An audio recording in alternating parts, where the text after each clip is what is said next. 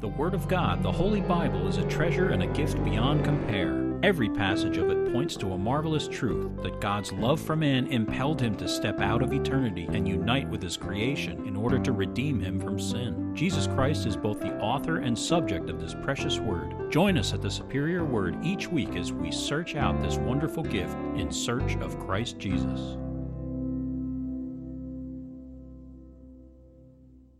Psalm 135, praise the Lord.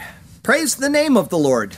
Praise him, O you servants of the Lord, you who stand in the house of the Lord, in the courts of the house of our God. Praise the Lord, for the Lord is good. Sing praises to his name, for it is pleasant. For the Lord has chosen Jacob for himself, Israel for his special treasure. For I know that the Lord is great, and our Lord is above all gods. Whatever the Lord pleases, he does, in heaven and in earth, in the seas and in all deep places. He causes the vapors to ascend from the ends of the earth. He makes lightning for the rain. He brings the wind out of his treasuries. He destroys the firstborn of Egypt, both of man and beast. He sends signs and wonders into the midst of you, O Egypt. Upon Pharaoh and all his servants, he defeated many nations and slew mighty kings. Sihon, king of the Amorites, Og, king of Bashan, and all the kingdoms of Canaan, and gave their land as a heritage to Israel, his people.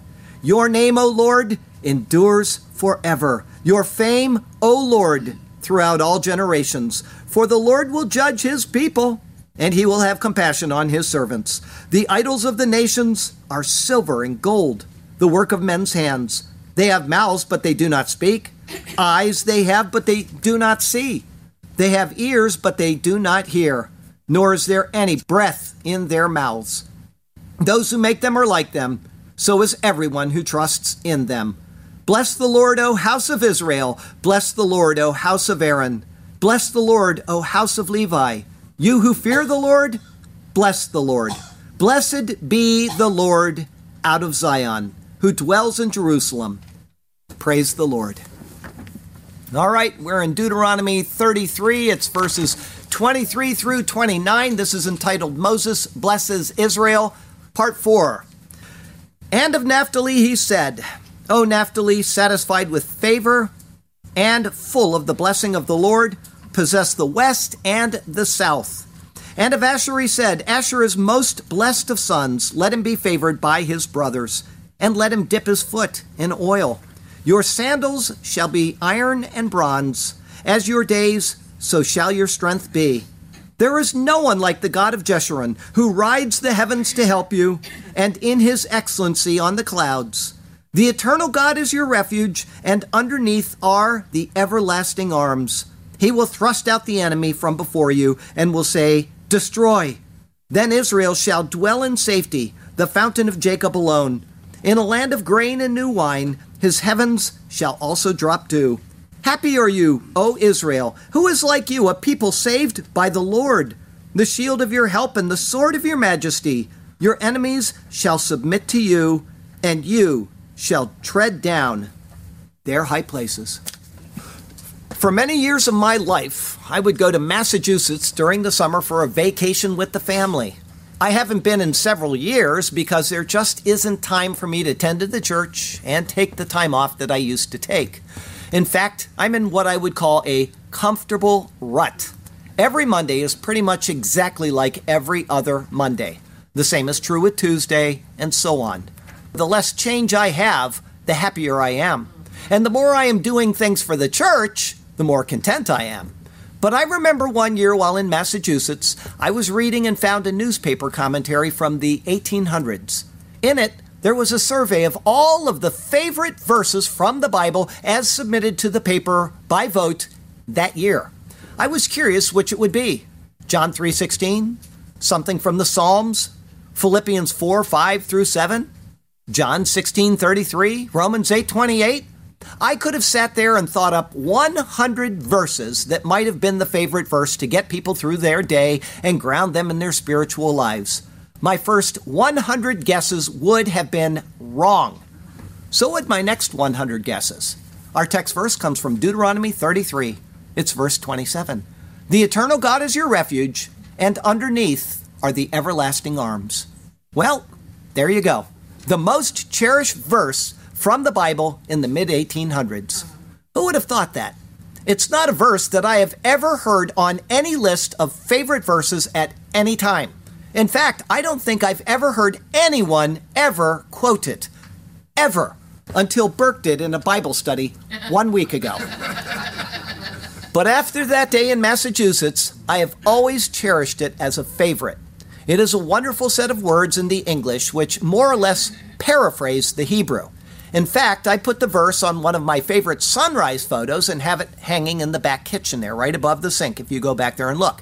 Now, Beth asked me to take a sunrise photo and put it out on the front window, and so I did that. But you can't see through the tinting, so it was pointless, and that's why it's hanging in the kitchen. It is a verse I have patiently waited to include in a sermon for over 10 years now. It carries the weight in my mind of knowing it has impacted so many lives in our history. That means a lot to me. The Bible is simply filled with beauty and with verses that cause us to dig deeply to mine out precious treasure. What a treasure we have been given in His superior word. And so, let us turn to that precious word once again, and may God speak to us through His word today, and may His glorious name ever be praised. I've got two thoughts for you today. The first is the blessing to Naphtali and Asher. It's verses 23 through 25. Verse 23, and of Naphtali he said, Ule Naphtali Amar, and to Naphtali he said. Naphtali is the second son born to Rachel's handmaid Bilhah, and sixth son born to Jacob. His older brother born to Bilhah, Dan, has already received his blessing, and his land is at the headwaters of the Jordan River, just north of Naphtali. The record of Naphtali's birth is found in Genesis 30. And Rachel's maid Bilhah conceived again and bore Jacob a second son. Then Rachel said, with great wrestlings I have wrestled with my sister, and indeed I have prevailed. So she called his name Naphtali.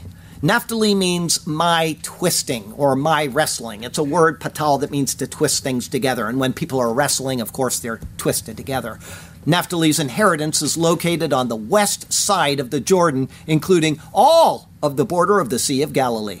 It extends all the way to the northern border of Canaan, and it is to the east of the inheritance of Asher, the final son to be named in these blessings. He is bordered on the south by Issachar and Zebulun. As such, the continued pattern from the east to the west and from the south to the north of Jerusalem continues in the blessing upon Naphtali. Now, Jim sent me a copy of the tribes of Israel this week, originally how they were laid out, and I will include that in the sermon. I should have done this every sermon. I didn't think of it. I thought maybe in the last sermon I'd have a graphic showing it, but I don't know how to do that, and I didn't want to bother Sergio, who's busy. But if you follow the blessings and then look at that map, you will see how it perfectly follows the pattern that I've given you. East to west, south to north, okay? It cannot be that this pattern was known to Moses at the time, because the division of the land will not be completed until Joshua chapter 19. And so either these blessings were written long after it was claimed they were by someone other than Moses, which I do not believe, or they are divinely inspired by God and through Moses to reflect this carefully revealed order. To Naphtali, Moses next says, verse 23 continues, O Naphtali, satisfied with favor. Naphtali seva ratzon. Naphtali sated favor. It is as if he sits down to an enormous meal of God's favor and he becomes plump, filled with the goodness bestowed upon him. The hand of the Lord will bless the land, even to overflowing with goodness. Of this land, and before Israel had resettled it, Robinson, meaning in about the 1800s or maybe a little earlier, Robinson said that it is an undulating tableland, arable and everywhere tilled with swelling hills covered with shrubs and trees. The words of Moses continue with a parallel thought to increase the wonder of what he will receive. Verse 23 continues, and full of the blessing of the Lord. Umale berkat Yehovah, and full blessing Yehovah. The words turn the previous clause into a superlative. Not only is Naphtali to be sated with favor, but that sating will be because of the blessing of the Lord. One could not imagine a more pleasant and jam-packed description of the abundance of goodness that will come upon him. And more, he shall, verse 23 continues, possess the west and the south. Yam ve'darom yerashah. West and south he shall inherit. The word Yam has two specific meanings. First, it means sea, as in the Sea of Galilee or the Mediterranean Sea. Secondly, it means west, because the west of Canaan is bordered by the Mediterranean Sea. The layout of the land itself provides the secondary meaning of the directions of the compass. And this is because the layout of the temple, which is from east to west. As the most holy place is to the west, it is the direction of the sea in relation to Canaan. And so the translation of Yam as either sea or west must be determined based on the designation of the inheritance. As noted, the eastern border of Naphtali rests upon the west bank of the Jordan River, including the entire western bank of the Sea of Galilee. Thus, it could be speaking of the west in reference to the sea itself, or it could be speaking of the sea because the word Yam, or sea, is used elsewhere to describe the Sea of Galilee. And they shall possess the western side of it. As such, it is hard to tell which meaning is being referred to. The next word, darom, or south, is now introduced into Scripture. It is seen 4 times in poetic verses and then 13 times in the book of Ezekiel, especially in relation to the future temple that he envisions. It is from the same root as the word doror, which signifies release or liberty. The root means to move rapidly. I don't want to press the meaning too much, but it could be that this then refers to the north end of the inheritance, which is the south end of Dan's, which was the previous blessing given by Moses. That is where the Jordan River issues from. And more, it could also mean the south end of Naphtali's inheritance that borders the Jordan, which is where the river continues to move south as the waters release from the Sea of Galilee. As such, inheriting the south would speak of both. The south of Dan, it's releasing into the Galilee, and the south of the Sea of Galilee is once again releasing into the Jordan. As the Jordan is the border of Canaan proper, it appears that the word Yam may be a pun to convey both sea and west, meaning the west bank of the Sea of Galilee and the west bank of the Jordan River. Hence, it is not speaking of the western border of Naphtali, but the eastern border of it, which is the western bank of the sea and the river. I know that's confusing. Look at a map and you'll have it all in front of you. The reason for all the detail is because it is in this area that Jesus accomplished a very large part of his ministry. It would then explain the ultimate meaning for the words sated and full. It may have been true that the land provided many material blessings which filled the tribe, but ultimately the inheritance of this tribe received the greatest of all blessings when Christ came and ministered in this very region. Think of Capernaum. That's right there. Okay, all these places you see, they're all right in this inheritance. Matthew 4. Now when Jesus heard that John had been put in prison, he departed to Galilee. After leaving Nazareth, he came and dwelt in Capernaum, which is by the sea in the regions of Zebulun and Naphtali, that it might be fulfilled which was spoken by Isaiah the prophet, saying, the land of Zebulun and the land of Naphtali, by the way of the sea, beyond the Jordan, Galilee of the Gentiles. The people who sat in darkness have seen a great light, and upon those who sat in the region and shadow of death, light has dawned. As it is assumed that many of the apostles found their home in Naphtali, possessing the west and the south takes on an entirely different connotation. They went throughout the land of Israel, generally to the west and to the south, sharing the gospel and bringing those who heeded to be a part of the possession of the Lord. Okay, here's the breakdown. And to Naphtali he said, AAB, Naphtali, sated favor, and full blessing Jehovah. And then B, west and south he shall inherit. With this blessing complete, we come to the final blessing of Moses upon the tribes of Israel, that of Asher. Verse 24, and of Asher he said, Ule Asher Amar, and to Asher he said. Asher is the second son born to Leah's handmaid Zilpah, and the 8th son born to Jacob. His older brother born to Bilhah, Gad, has already received his blessing, and his land is east of the Jordan River. The record of Asher's birth is found in Genesis 30. And Leah's maid Zilpah bore Jacob a second son. Then Leah said, I am happy, for the daughters will call me blessed. So she called his name Asher. Asher means happy and blessed, and she uses both words there. Asher's inheritance is located to the very northeast border of the land of Canaan. His eastern border is along the side of Naphtali and extends down to the border of Zebulun. His southern border merges with Zebulun and the western tribe of Manasseh. His northern border is the northern border of Canaan. His western border is the Mediterranean Sea. To Asher, Moses next says, verse 24 continues, Asher is most blessed of sons. Baruch mibanim Asher. Blessed from sons Asher. The meaning is either Asher is blessed with children, Asher is blessed by the sons of Israel, or Asher is blessed above the sons of Israel. Any of those could be inferred from the words that Moses gives. The only other time that the term mi banim, or from sons, is seen in Scripture is in Isaiah. It says there, even to them I will give in my house and within my walls a place and a name better than that of the sons and daughters. So that word mi banim there. I will give them an everlasting name that shall not be cut off. That is a comparative statement.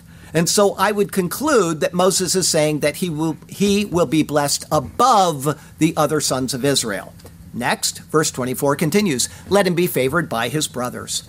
Apart from the words to Reuben, the only jussive or indirect command in the entire chapter is seen in these words right here. Yehi retzui echav. May he be accepted, his brothers.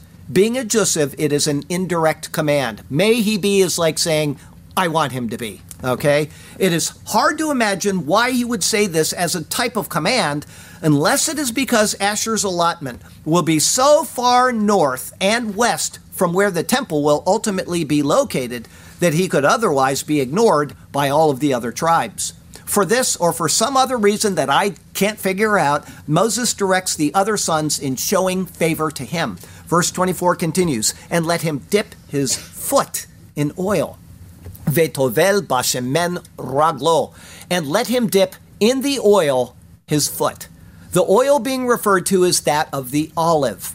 The area where Asher settled would have a remarkable abundance of olives. When olive oil is abundant, it would be used to anoint oneself, especially upon the head. But Moses calls for such a blessing upon Asher that he would have enough oil even to anoint his foot. It is a way of saying, let him be blessed with such abundance even from head to toe. Having said this, it is because of this verse that Zion Oil and Gas is not only drilling elsewhere in Israel, which we've already talked about, but also in the area of Asher. The owner believes that this could be a prophetic picture of immense reserves of oil under the foot of Asher's land. Verse 25. Listen, if that happens, we're reading the newspaper one morning or looking online and we see that they have found oil in Israel, this world is going to change overnight. Get ready for that. Verse 25, your sandals shall be iron and bronze. There are two vying translations of these words, so your Bible that you're looking at right now may not match, okay? Barzel u nechoshet min alecha. Iron and bronze, your sandals, or iron and bronze, your bars. The word minal is found only here in Scripture, but it comes from na'al, which means to bar, bolt, or lock. However, it's not that simple because the word is also translated as shoe, implying a sandal. That is found, for example, in 2 Chronicles 28. Here's what it says. Then the men who were designated by name rose up and took the captives, and from the spoil they clothed all who were naked among them, dressed them and gave them sandals. That word, gave them food and drink, and anointed them, and they let all the feeble ones ride on donkeys. So they brought them to their brethren at Jericho, the city of palm trees. Then they returned to Samaria. One might originally think that bars would make more sense. It would imply security to have bars of iron and bronze. However, the verse is probably parallel to the previous clause. He set his foot in oil, and he has sandals of iron and bronze. Of these metals, iron represents strength, be it in binding together, in government, in hard service, or in bondage. Bronze represents judgment. Thus, this is a way of saying that he will walk with strength and in a circumspect manner. Verse 25 continues, as your days, so shall your strength be. This was one tough set of words. I'm going to tell you, it was very difficult. Ukeyamecha dabe'echa. And according to your days, your saunter. That is my translation. Here is a word found only once in the Bible, dove. It comes from an unused root, but it is akin to davav, which means to glide or to move gently. From that comes the word dove or bear, because when he walks, he glides easily over the terrain. If you've ever seen a bear in a distance, it looks like almost like they're just gliding. It's amazing to watch them go, and they can go very fast. Because of the difficulty of the word, almost every single translation goes with the Greek translation and say strength. My guess is that the Greek translators had no idea what to say, and they just simply said strength. The NASB departed from strength and said your leisurely walk. That is probably closer to the intent, but it is somewhat of a paraphrase. To match the thought, but also the simplicity of the Hebrew, I say saunter.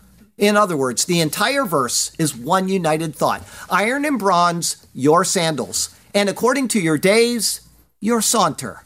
Asher will saunter through life, his days, with strength and in a circumspect manner. I am convinced enough of this to tell you that you can pen it into the margin of your Bible with a note that this is probably the true intent of Moses' words. And I probably spent 45 minutes or more thinking this through, studying that word, and trying to figure out what is being said. And I do believe that's correct. Here's the breakdown of these verses. And to Asher he said, A-A-B. And then another A-B after that.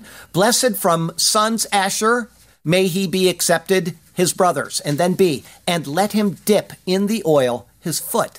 And then A-B, iron and bronze your sandals, and according to your days, your saunter.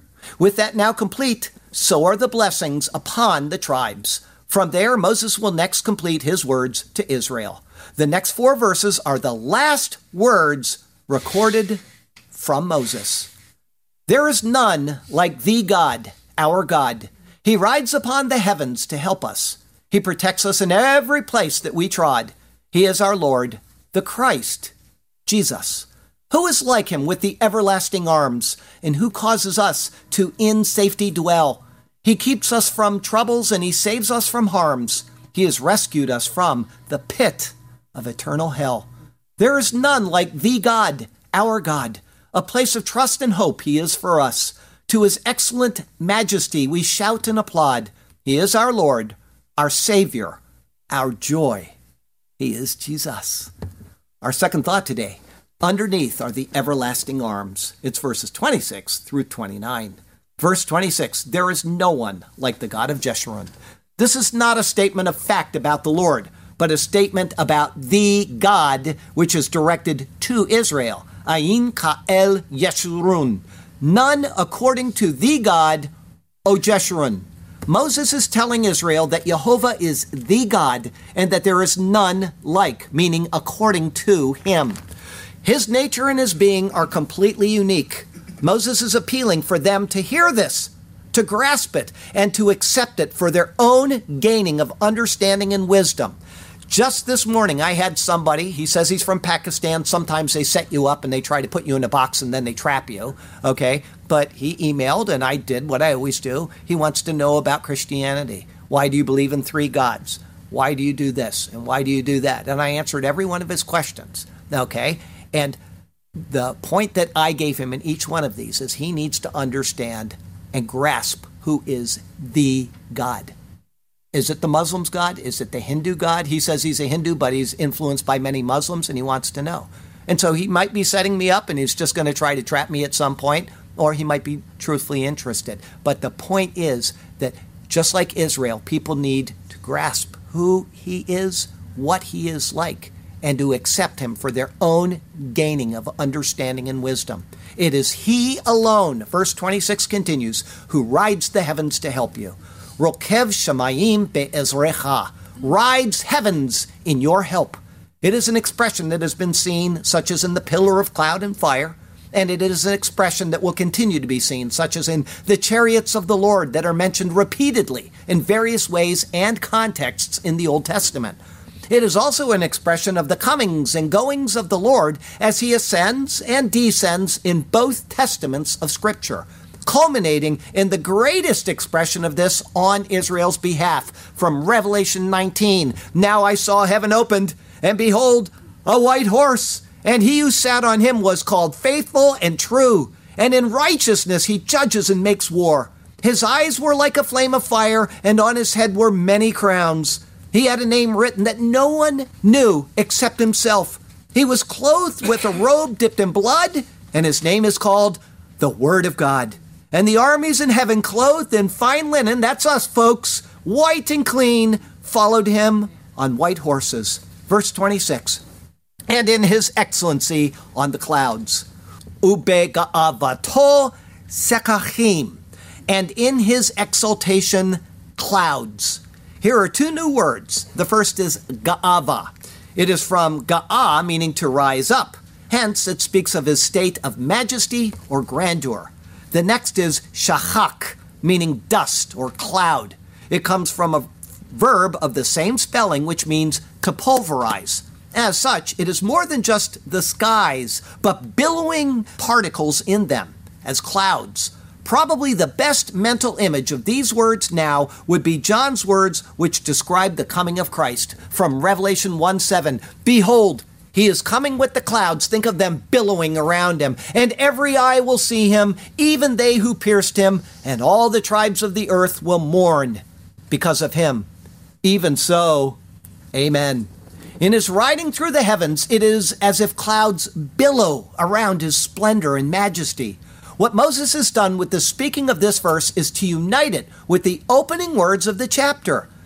Verse 5, and he was in Jeshurun king, in gathering leaders, people together, tribes, Israel. And then verse 26, none according to thee God, O Jeshurun, rides heavens in your help, and in his exaltation clouds. The blessing upon the individual tribes has to be considered in relation to what leads into them and what follows them. Without the Lord, there would be no blessing. But because he is the Lord, and because Israel is his people, he will never utterly forsake them, ever. Rather, verse 27, the eternal God is your refuge. Me'ona Elohe Kedem, dwelling God, ancient. It is a phrase filled with mental images. There is another new word here, me'ona. It is the feminine form of ma'on, or habitation, and it carries the same meaning. A habitation is a place of dwelling, rest, refuge, and so on. Along with that, Moses describes the Lord with the word kedem. It means east, and it signifies aforetime, because the sun rises in the east, coming from seemingly nowhere. Hence, it refers to that which is out of sight and unknowable, meaning eternity past. It is similar to the term that Daniel uses when he calls the Lord the Ancient of Days. What Moses is saying is that the Lord, the God of old, is a habitation. He has always been there, and he is a place of safety, security, and rest. To complement that, he next says, verse 27 continues, and underneath are the everlasting arms, umitachat zerot olam, and from under arms everlasting. To our minds, the Lord is seen to have come from seemingly nowhere. He's always been there, even to the most ancient times, and in this indescribable existence, there is support with arms that continue on until a point that cannot be mentally grasped. The word olam does not necessarily mean everlasting, but to a point which is concealed and unknowable. In the case of God, it thus must mean everlasting. There is no beginning to the support, and there is no end to it. The arms are there, never failing to provide security to his people. And with those arms, verse 27 continues, he will thrust out the enemy from before you. Vegaresh mi panecha oyev, and he casts out from your face enemy. The arm symbolizes power and exertion, but also reach. The Lord has the power to support his people, but he also extends that power to remove the enemies of his people, casting those enemies out of their presence. Everything about what is said anticipates total assurance for his people, Israel. He will protect them, but against his enemies, there will be no hope. Verse 27 continues, and will say, destroy. Vayomer hashmed, and says, destroy. Both the word of the previous clause, enemy, and the verb here are singular. It may be that this is referring to any enemy at any time, but it could be what Paul refers to in 1 Corinthians. I would think that this must ultimately be referring to death, the enemy that has been here since the beginning and who will continue until the time of the end. He is the final enemy to be destroyed. 1 Corinthians 15, for as in Adam all die, even so in Christ all shall be made alive, but each one in his own order. Christ the firstfruits, afterward those who are Christ's at his coming. Then comes the end, when he delivers the kingdom to God the Father, when he puts an end to all rule and all authority and all power. For he must reign till he has put all enemies under his feet. The last enemy that will be destroyed is death. Thank God for Jesus Christ. Verse 28, then Israel shall dwell in safety. Vayishkon Yisrael betach, and shall dwell Israel security. The conjunction is and, not then. There's no reason to assume that what is said here is a consequence of the previous verse, although that would certainly be the case. Rather, Moses is stating what will be for the tribes of Israel. They will dwell in safety, but it can only be referring to when they are right with him. There is a state of confidence and security that will exist because of their relationship with him. It is an ideal set forth. Right now, Israel is not dwelling in safety. They have no security. This is speaking of a time after right now. It is a goal that was attained at the time of Solomon, and it is one that will be realized in the millennium. When they are in a right standing with the Lord, this is the anticipated result. They will be in the land in safety. Verse 28 continues, the fountain of Jacob alone. Badad en Yaakov, alone fountain Jacob.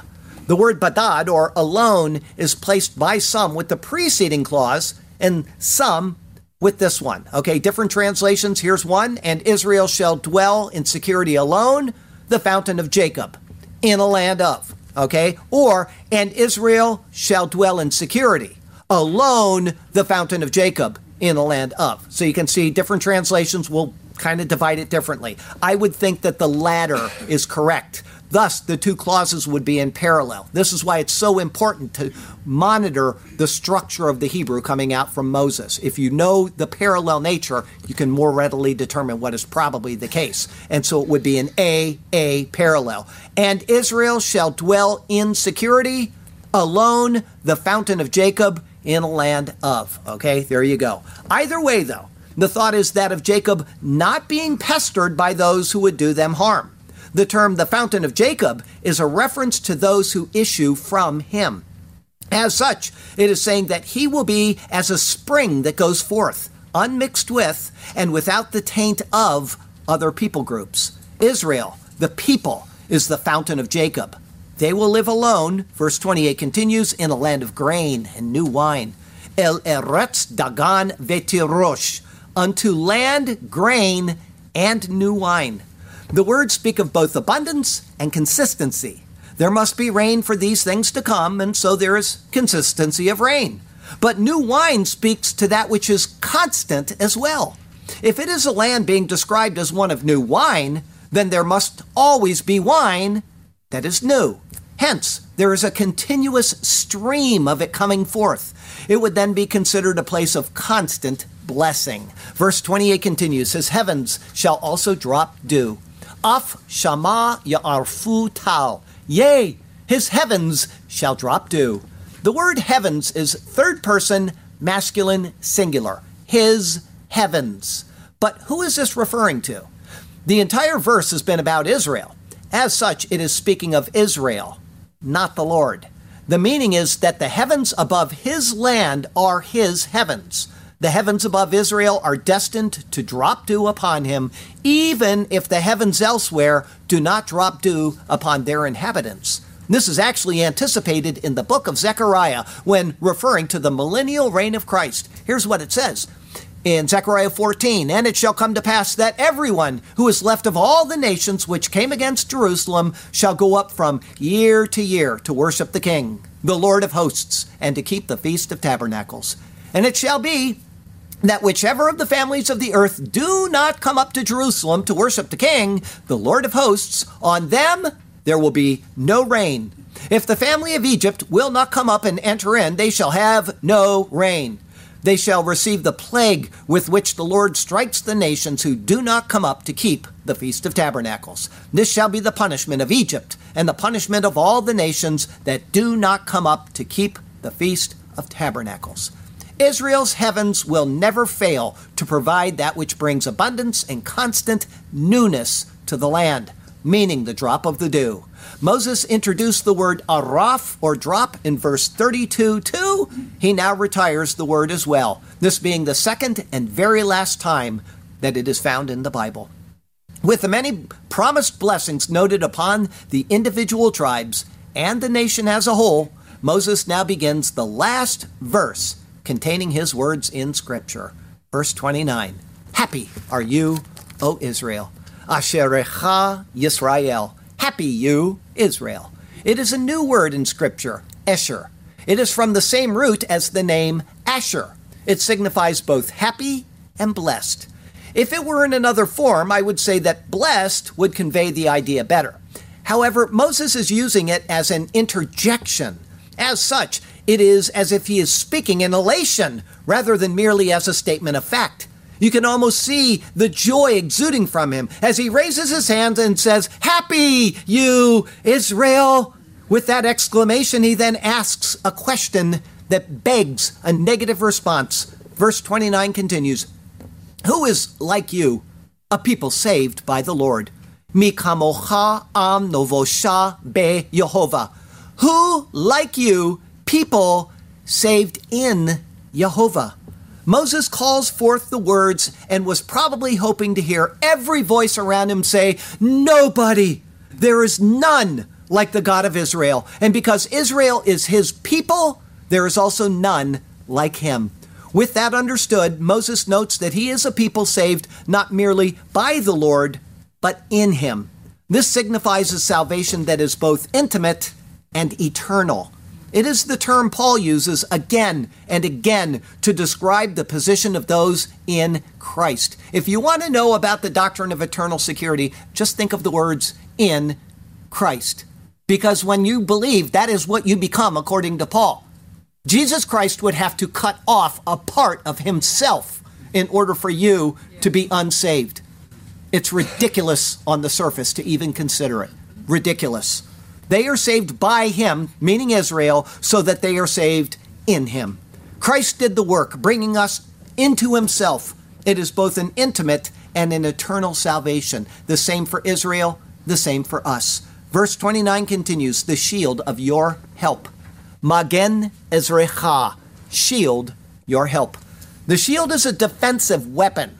The meaning then is that the Lord is there to defend Israel. As all of the words are in the second person, this does not mean that the Lord is a shield to every one of Israel, but he is a shield for Israel. The people, as a collective, will never be overrun and destroyed, ever, because the Lord is there to defend them. And if you are in Christ, like Israel, the people, is in Christ, he is always there to defend and protect you. You cannot think it through a million times and then think it through again. You cannot lose your salvation. Also, verse 29 continues, and if you could, Jim? You would. Verse 29 continues, and the sword of your majesty, ve'asher cherev ga'avatecha, and who sword your exaltation. It is the same word in verse 26. There it spoke of the exaltation of the Lord. Now the same word refers to the Lord as the sword of Israel's exaltation. He is to be Israel's place of boasting, his source of pride, and his place of highest rejoicing. because the Lord is the sword of Israel's exaltation. Because of this shield and sword, verse 29 continues, your enemies shall submit to you, ve'yikahashu oyevecha lak, and shall yield your enemies to you. Whether through death or subservience, the enemies of Israel will be unable to stand against him because the Lord is with him. There will be a complete yielding of themselves before the rushing onslaught. Moses says that it shall be so, and then he utters his final words of the Torah. Verse 29 finishes with, and you shall tread down their high places. Ve'ata al bamotemo tidrok, and you upon their high places shall tread. The high places speak of the commanding positions, the strongholds, and the temples. It signifies the complete ruin of the enemy, including their high places of idolatry and false worship. Ultimately, this then speaks not only of Israel who will occupy Canaan, but of the true Israel, Jesus. What they will failingly do in Canaan is what Christ will do entirely. He will bring to an end all authority, all power, and all dissent against God, even to the master of all of those things, Satan. You know, I was driving over the bridge today, coming up to 41 here before crossing over, and I was thinking that Satan is in complete control of our government right now. Absolute and complete control over it. These people are going to be wiped out by the Lord Jesus unless they change their minds quickly. I'm going to tell you that right now. It's all going to be gone, and there is going to be a world without this nonsense pretty soon. As Paul says in Romans, and the God of peace will crush Satan under your feet shortly. Romans 16:20. These words complete all spoken utterances from Moses. Chapter 34 will detail his end, but there will be no words from him. His first words came in Exodus 2 when he was 40 years old. After another 40 years, he was called by the Lord to lead Israel out of bondage and into the land of promise. However, that will not come to pass. Instead, his successor, Joshua, will be the one to bring them in. There is a lesson in that for Israel, and there is a lesson in that for us as well. The law, pictured by Moses, cannot enter the inheritance, nor can it lead anyone into it. It was given as a stepping stone to Israel and as a lesson to us. What we need is something greater than the law can give to fallen, fallible man. We need the perfection of God. The law cannot provide that. It can only show us that we do not possess it, nor can we attain it through our own effort. But the perfection of the law can be bestowed upon us if we accept what the giving of the law was intended for us to learn. Moses will be taken to the top of a mountain, and he will see the land of promise before him, but he will not go in. We have a choice. Will we follow in the example of Moses, trust in our own efforts and die outside of the promise? Or will we trust in God who alone can bring us in? He sent Jesus from himself. Christ came. He lived under the law. He fulfilled the law, and he entered into his glory. No person had done it before, showing us that the law could not save anyone. And now he offers of himself so that we also can enter into his glory. Moses accomplished his duties, and he will receive his reward. But as a typological representation of the law, he provides us with the warning. Do not trust in me.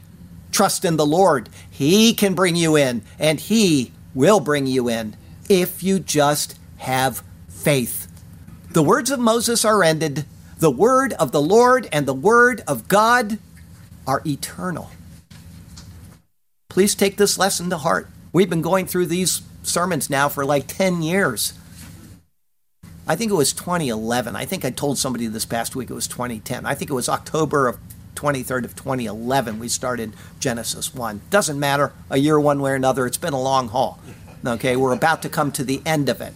And I can tell you that the lesson that we have learned in every single sermon, if you've paid attention, is that we need Jesus. All of these things just keep compounding. I'm telling you what, introduce this guy, introduce that, introduce this form of worship, introduce that. And it's all telling us about Jesus, right? We've got, in the beginning, it says that God created man in his image, B'Tselem. And then he picks a guy named, what's his name? Bezalel. Okay, thank you.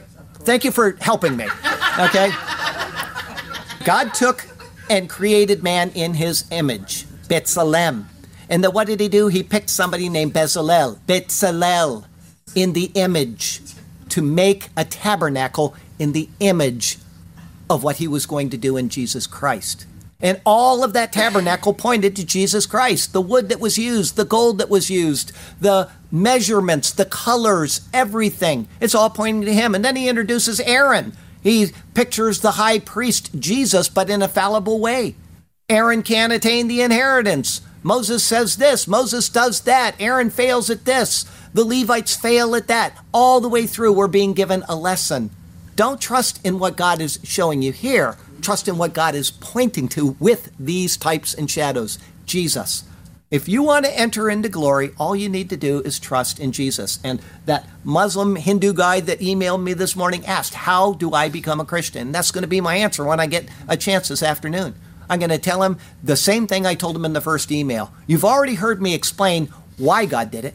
Now I want you to accept what he did. He died for your sins. He was buried and he rose again. I'm not going to give him any other nonsense because that is the gospel. Yeah. Now I'm going to tell him, you need to admit that you're a sinner, that you can't save yourself, and that you understand that God sent his son to do it for you. If you can do that, give up on your 350 million Hindu gods and give up on your one false Muslim God and trust in the true God, and you will be reconciled to God through Jesus. That's all I'm going to tell him. I'm not giving him any more information. And then if he asks more questions, I'll keep answering them all day long. But he wants to know how to become a Christian. That's all he's going to get. Not a bunch of nonsense about going to church and giving tithes and all that kind of stuff. You're not going to hear that. He's going to hear the simple gospel. Okay? And that's what you need to hear as well. Please accept that Jesus died for your sins. I told somebody about Jesus this week, expecting no response at all from this guy. And when I got done, he gave me a big, fat hug. He was overwhelmed. It's his choice. He's the one that's got to ultimately receive him. But I think with that response, he probably did. You know, I'm not one to force somebody into a prayer of confession. That's got to come from his heart. But I think it did. We'll know someday. Anyway, got a closing verse here for you. John 1:1-5. In the beginning was the Word, and the Word was with God, and the Word was God. He was in the beginning with God. All things were made through him, and without him nothing was made that was made. In him was life, and the life was the light of men. And the light shines in the darkness, and the darkness did not comprehend it. The law was given through Moses, but grace and truth come through Jesus Christ. Let us be sure to get our theological boxes straight. It's important. Next week is Deuteronomy 34, 1-12. I will try to practice this extra this week because I don't want to break down in front of you. It's going to mean a lot to me that we're finishing up Deuteronomy. Moses will die in Moab and be buried without any fanfare. As for Canaan, Moses, you shall not cross over there. That'll be our 104th and final Deuteronomy sermon. Wow. The Lord has you exactly where he wants you. He has a good plan and a purpose for you. But he also has expectations of you as he prepares you for entrance into his land of promise. And so follow him and trust him, and he will do marvelous things for you and through you. Okay? Now, I've got a question for you. This is going to be bizarre. But I've been giving you sermons, and they're all bizarre. Yeah, because I'm a bizarre guy. I've been reading the Hebrew for you forever. Okay? We'll just read some of it right now. Naphtali seva ratzon, umale berkat Yehovah, yam vedarom yarasha. Okay? These particles in Hebrew are connected to the word, so they're not really technically a separate word. But like when I say, where was it? Vedarom and darom. It's one word, but it's actually two to us when we translate it. Okay?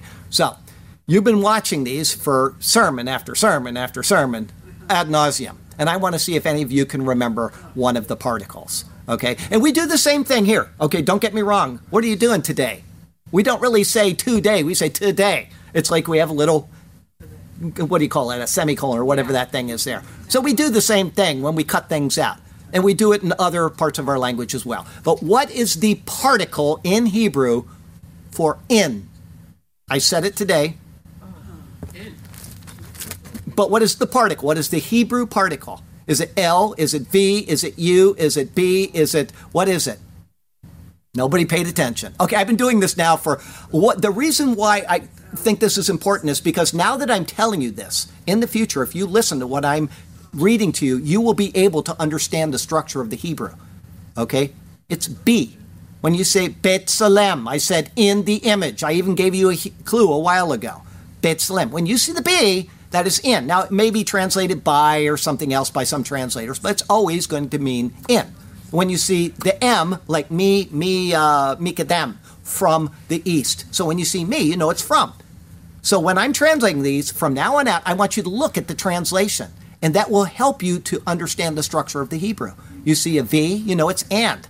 But U is also and because it's the same letter. It's just if it's in front of a vowel, it's different than a consonant. But pay attention to these, and you will learn how to structure what I'm telling you. And pretty soon, you're going to get excited about it, and I'll bet you're going to want to do your own translations. I'll bet you. I'm not kidding. Oh, I got head shaking. No, you will. You will. I am certain of this. Remember that the particle be is in. Nobody gets a ride on. I'm going to take it out all by myself over the Gulf today. Okay. Moses blesses Israel, part 4.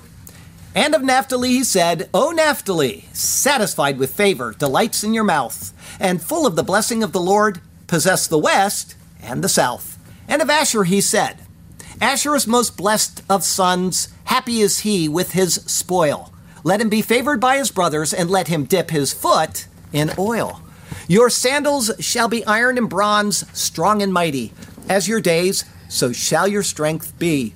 There is no one like the God of Jeshurun, who rides the heavens to help you, and in his excellency on the clouds. He is faithful, and he is true. The eternal God is your refuge, and underneath are the everlasting arms. He will thrust out the enemy from before you, and will say, Destroy! To them shall come many harms. Then Israel shall dwell in safety, the fountain of Jacob alone. It is true. In a land of grain and new wine, his heavens shall also drop too. Happy are you, O Israel, who is like you, a people saved by the Lord. The shield of your help and of your majesty, the sword. Your enemies shall submit to you when they see your faces, and you shall tread down their high places. Lord God, turn our hearts to be obedient to your word. Give us wisdom to be ever faithful to you. May we carefully heed each thing we have heard. Yes, Lord God, may our hearts be faithful and true. And we shall be content and satisfied in you alone. We will follow you as we sing our songs of praise. Hallelujah to you, to us your path you have shown. Hallelujah. We shall sing to you for all of our days. Hallelujah and amen. Heavenly Father, thank you. Thank you for this wonderful word, and thank you for having selected Moses, a man that followed you and was faithful to you except in one incident. But that one incident was enough to form the picture that we were to see. We cannot enter into glory through our own works of the law. We can only enter in because of what Jesus Christ has done for us. Thank you that he did it, and that we can just simply trust in him. Trust in what he has done. Display a little bit of faith, and we will be saved and with you forever. What a great God you are. What a wonderful creator you are to have done these things for us when we were without any hope or help in the world. Thank you for Jesus Christ our Lord, and it's in his name we pray. Amen.